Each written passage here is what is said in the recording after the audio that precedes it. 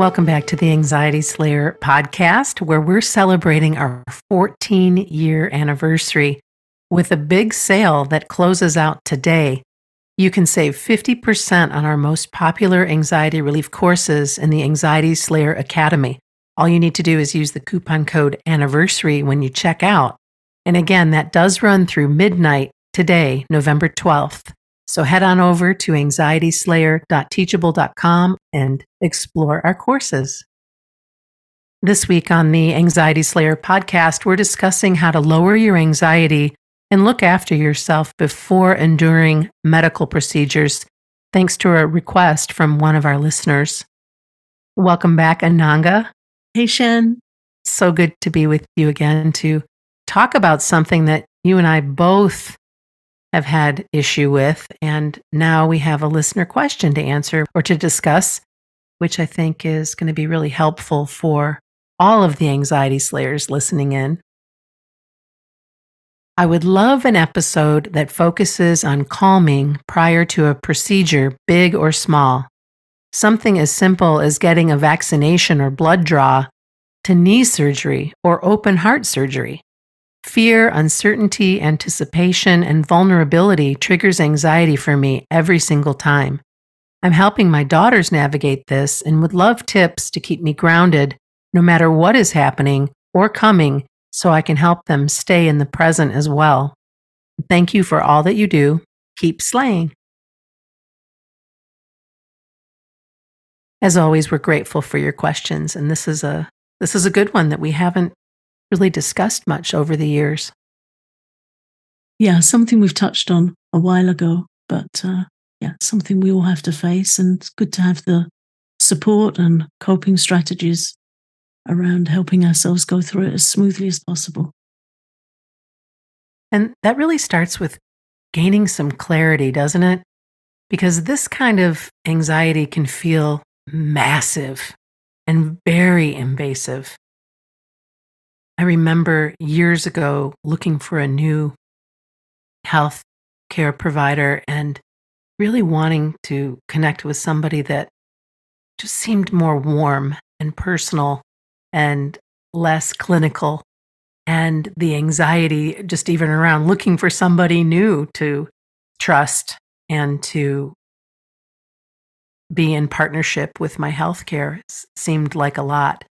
But where I'm going here with the story is I did find that person and I'm grateful for them. They've since retired, but I remember going in for something as simple as a blood pressure reading and just knowing that my blood pressure was going to be too high, because it turns out I'm one of those people that has that white coat syndrome where my blood pressure goes through the roof, which led to a lot of testing and scrutiny that proved the fact that that was what was happening. Because if I took my blood pressure at home, it was much lower than in the doctor's office. So that was gaining some clarity and getting clear on what I was worrying about and realizing, oh, okay, if I'm measuring this over time and this is what things look like versus what's happening there, I can rest a little bit easier in knowing that that's something that's up and something I can share with my new healthcare provider.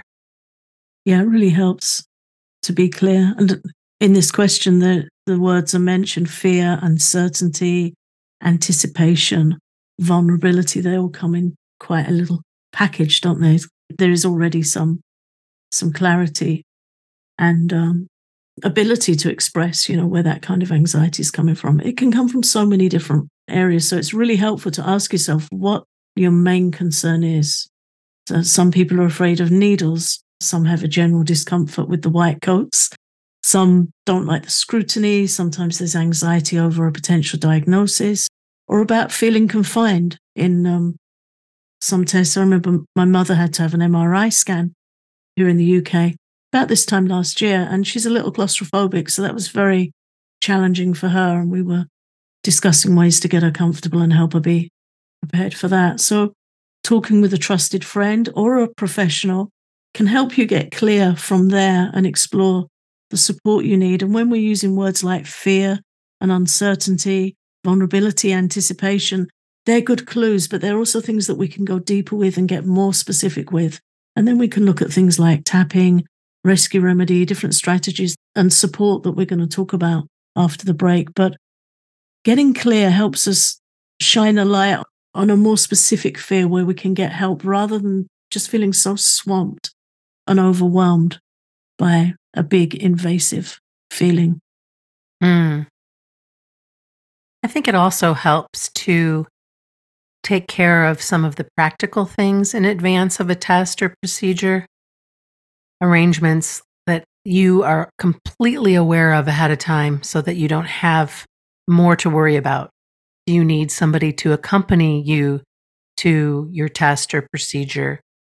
I prefer to have my husband along with me if I'm going for something like an MRI or something more than just getting my bloods or those kinds of things. It makes me feel much more comfortable having him there with me. And you might feel the same. The other thing that you might do is just clear your schedule as much as you can around that particular time so that you can have some quiet time. You can meditate, you can do some breathing practices, all of the things that you can take care of in advance that this is how I'm going to look after myself. I'm going to make sure that I don't have caffeine this morning, or I'm going to make sure that I have somebody to accompany me.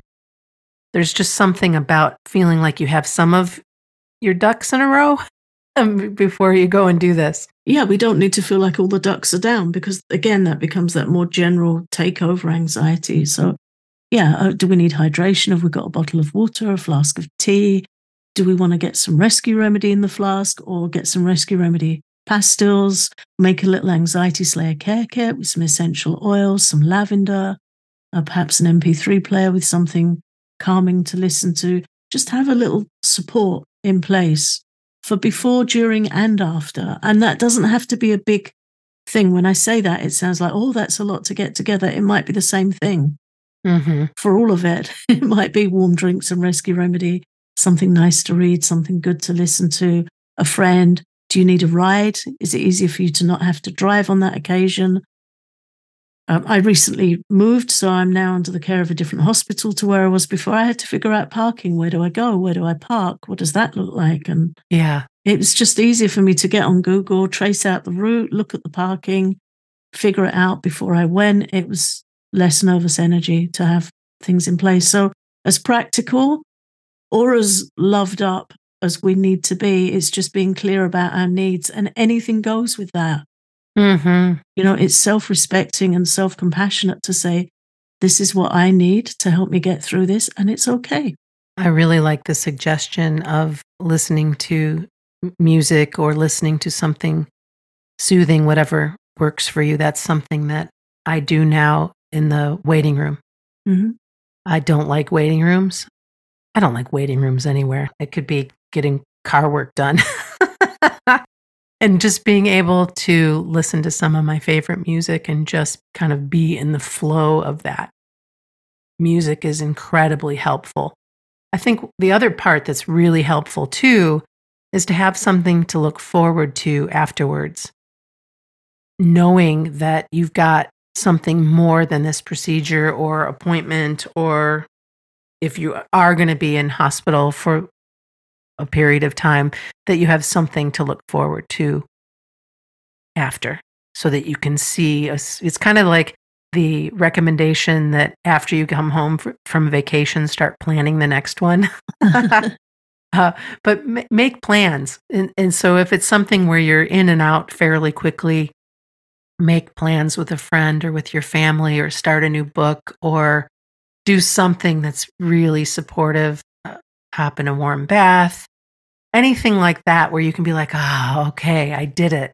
And give yourself credit that you did it and that you can do things like this. You can do hard things.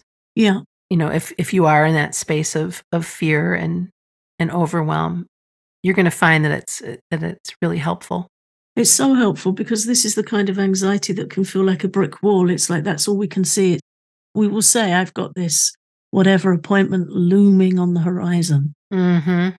And that's it. It's there, it's in front of us, it's big, it doesn't feel good. So when we have something to put beyond it, we can see around it, however that works for us, to have something on the other side to look towards. It can be something significant or something small, or just peace and a nourishing meal and some processing and a moment of self-compassion, giving yourself a hug and saying you did it. Yeah. You did the hard thing. I was listening to Brené Brown's audiobook of her new book, Atlas of the Heart, and she shared about her anticipatory anxiety with dental visits. And she said they're never that bad. She gets good care. She's got kind people. But she said that she can get herself in such intense feelings before the event running up to it that even when it's over, it can take her time to sort of settle and come back down. Oh, yeah. You've got all of that cortisol shooting through your body and just, yeah, I can relate, Brené. Having just been to the dentist last week. Love how she's so human. Yeah. Yeah. So, that also shows you if Brené Brown struggles with this stuff, it's okay. We all can and we all do. Yeah. And just to allow for that, you might need a little extra chamomile tea, rescue remedy, hug, just to allow for that little extra self-care on the other side. After the break, we'll be talking about supportive calming techniques you can do before a visit to the doctor or any medical procedure. This show is sponsored by BetterHelp. For lots of people, and I'm sure many of our listeners, this time of year can be a bit of a grind, and it's totally natural to feel some trepidation about it. Navigating the change in season, planning for the holidays and all that comes with the hustle, and the giant expectations we often put on ourselves. Therapy can actually be something to look forward to amid all of the stress and never-ending to-do lists. And you can come away more grounded and have access to lots of supportive tools to help you manage everything you have going on. If you're thinking of starting therapy, give BetterHelp a try. All you have to do is fill out a brief questionnaire to get matched with a licensed therapist, and you can switch therapists at any time for no additional charge. Find your bright spot this season with BetterHelp. Visit betterhelp.com/slayer today to get 10% off your first month. That's BetterHelp, HELP.com/slayer. Before the break, we were talking about how important it is to care for yourself and have something to look forward to after your doctor's appointment or procedure.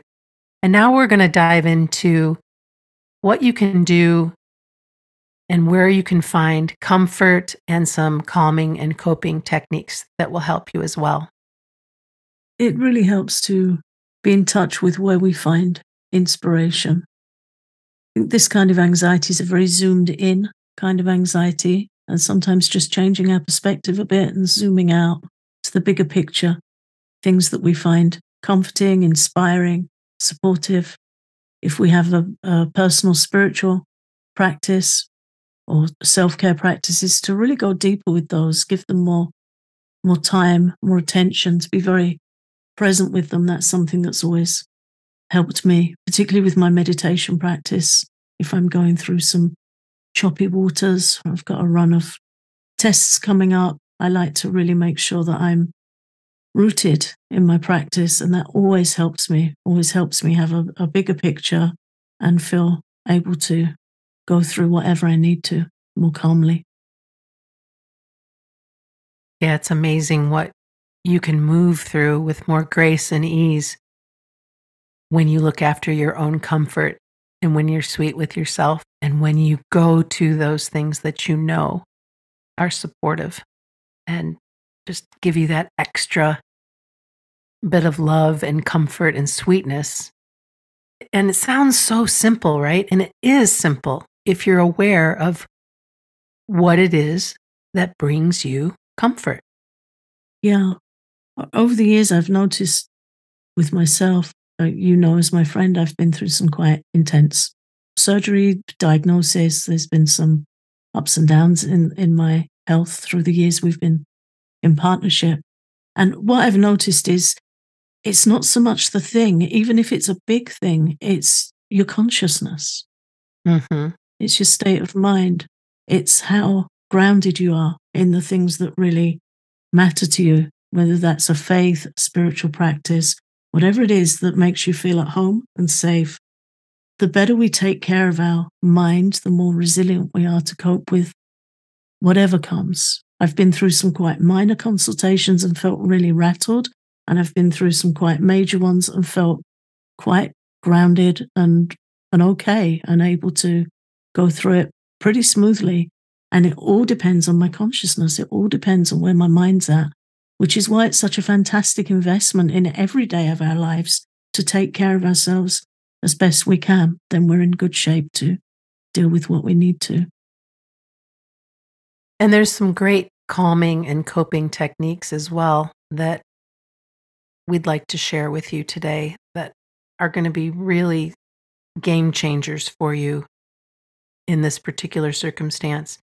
We've already brought up Rescue Remedy, but it is super helpful to take before and after appointments like this. Get yourself some. You can get it on Amazon. You can get it at Nelson's. And it's pure natural goodness for your body. We've used it for years. We're not affiliates. We just know that it works. Yeah, I just bought some yesterday. You did? Yeah, I just ran out and I've got a little bottle here on my desk in front of me. I should probably check and see how much I have left as well, because I generally will take some before the road trips that I have. I've been having a lot of road trips, as you're aware of, and just is a nice, again, it brings me some comfort before I drive a long ways. Yeah, it's a great thing to have in your care kit. This time I picked up quite a small bottle, so it's on my desk at the moment, but it feels very portable to take with me. Mm-hmm. And I got some pastels as well, which I'm keeping in the car. Actually says on the bottle, I'm holding it, comfort and reassure. That's what we need. Mm-hmm. I realize we talk about Rescue Remedy a lot, but there's a reason for that.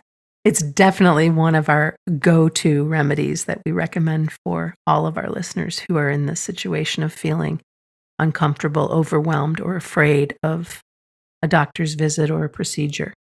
The calming point is also fantastic, and we have a guided practice on our Patreon for the calming point.